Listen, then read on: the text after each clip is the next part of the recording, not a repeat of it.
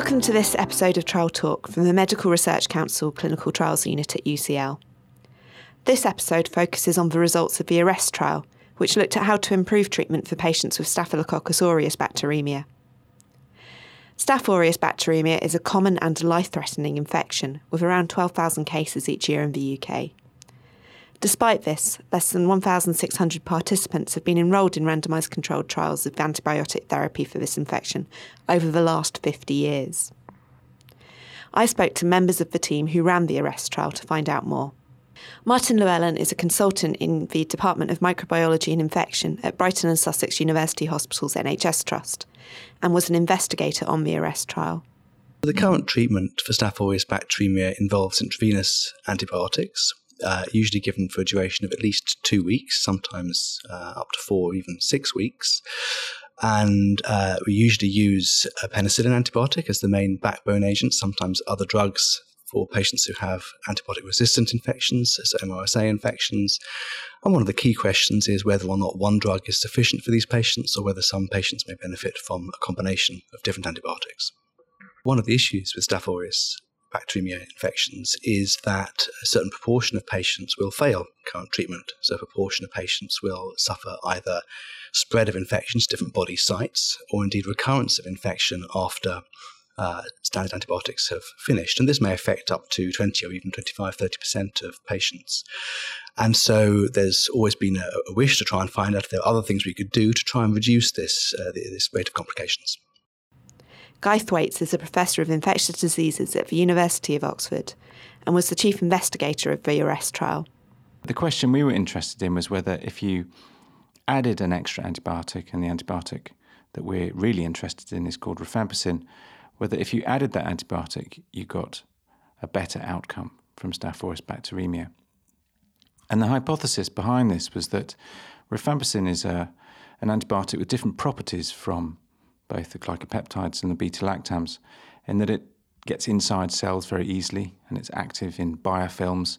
And therefore, we wondered whether if you added it to standard treatment, you would get enhanced killing of the bacteria, therefore reduced dissemination of the bacteria in the bloodstream, and improved outcomes.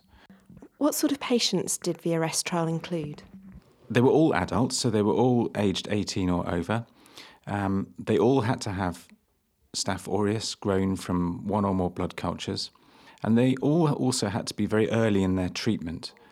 So they had to have less than 96 hours worth of active antibiotic treatment for that infection. So the trial was run in 30 centres across the United Kingdom and included 30 microbiology departments. And how long did you follow up these patients for?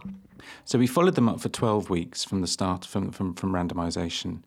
Most people would not receive more than 12 weeks of treatment. Very occasionally people do for very complicated infections, but most people didn't. In fact, the average, or the median rather, duration of treatment was 28 days. And most people were discharged after that time point. But we felt it was important to follow up for longer because of the potential for disease recurrences occurring after the end of treatment. Sarah Walker is a professor of medical statistics and epidemiology at the Medical Research Council Clinical Trials Unit at UCL. What we found was that patients who took rifampicin in addition to their standard antibiotic, 18% of them, either the infection wasn't cured or it came back again or they died in the first 12 weeks. And that percentage was 19% in those who got the placebo tablet as well as their standard antibiotics. So that difference is far too small to be anything other than a chance effect. Did rifampicin have any impact on any of the other outcomes you looked at?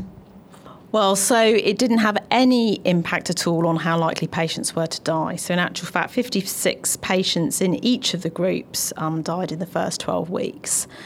And we also looked for longer-term deaths, and actually even over 2 to 3 years, there was absolutely no difference between the groups in the numbers who died. What we did find, however, was that there was a small difference in the percentage of patients where the infection came back after it had been successfully treated. And that happened in 1 in 100 patients who got rifampicin with their standard antibiotic, compared to 4 in 100 patients who got placebo. So that was a real difference, but it was quite small. So we didn't find any evidence of a particular type of patient who would definitely benefit from rifampicin. We looked at a lot of different groups, so 20 in all, and so there were some where there were some questions about whether or not there might be effect, but certainly nothing convincing enough to say these type of patients should definitely get the drug. Guy Thwaites. One of the long-standing concerns of using rifampicin is its combinations of both side effects, but also its interaction with other drugs.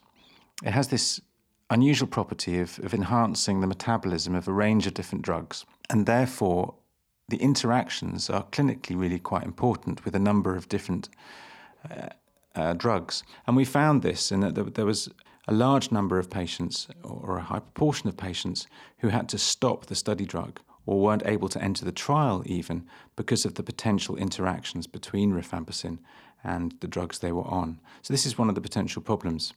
But we also saw a number of adverse events as a consequence of rifampicin.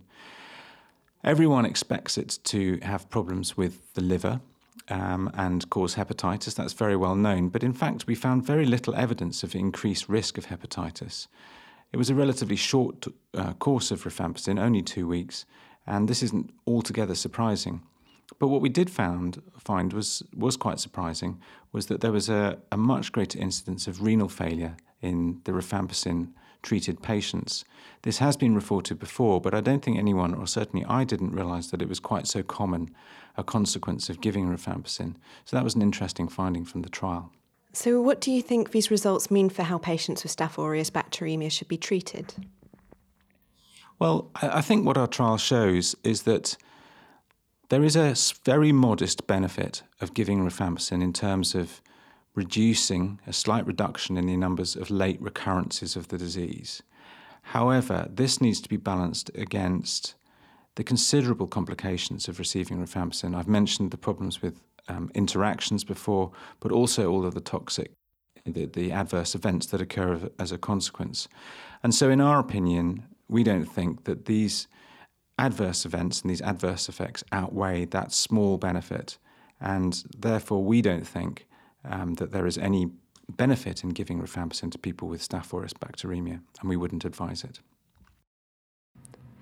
Susan Hopkins is a consultant in infectious diseases and microbiology at the Royal Free London NHS Foundation Trust and was an investigator on the ARREST trial. We didn't recruit perhaps the sickest patients into the study, and we also didn't recruit very many patients who had endocarditis at baseline, particularly endocarditis caused by prosthetic valves, as that was a relative contraindication, as many guidelines recommend rifampicin in that group. So we can't answer the question in that cohort. We would recommend, though, that patients with Staphylococcus aureus bacteremia should have an infection specialist review, should have the source identified, and should be treated for a minimum of 14 days. Guy Thwaites. Doctors in the UK and in Europe and elsewhere in the world actually have been using rifampicin for a long time for Staph aureus bacteremia. Some doctors believe very strongly it works, and others were more sceptical, like us. But I think we've shown that really it doesn't cause overall benefit, and therefore to stop its use will benefit patients. It will reduce their exposure to this drug, which causes considerable problems, as we've shown. And it will also keep preserved a really important drug. Rifampicin is one of the mainstays, or the main drug for the treatment of tuberculosis. And if it were used more widely, then there would be increased risk of resistance developing, both to Staph aureus, but also more generally to other infections, and TB would be a major concern. So I think, especially in this day and age where we're really trying to make sure we use antibiotics very wisely so that we prevent resistance, to have a trial that demonstrates that you shouldn't probably use this antibiotic is almost as helpful as having a trial that tells you that you should. So I think it's an important result for patients and populations generally. I think the other really important message is that we've got to do trials like this, because if we don't, then we will continue to treat patients without sufficient evidence. Thank you for listening to this episode of Trial Talk. If you'd like to find out more about the ARREST trial, visit bit.ly/ARREST trial. To listen to the extended version of this episode, or hear other episodes of Trial Talk, visit bit.ly/Trial Talk.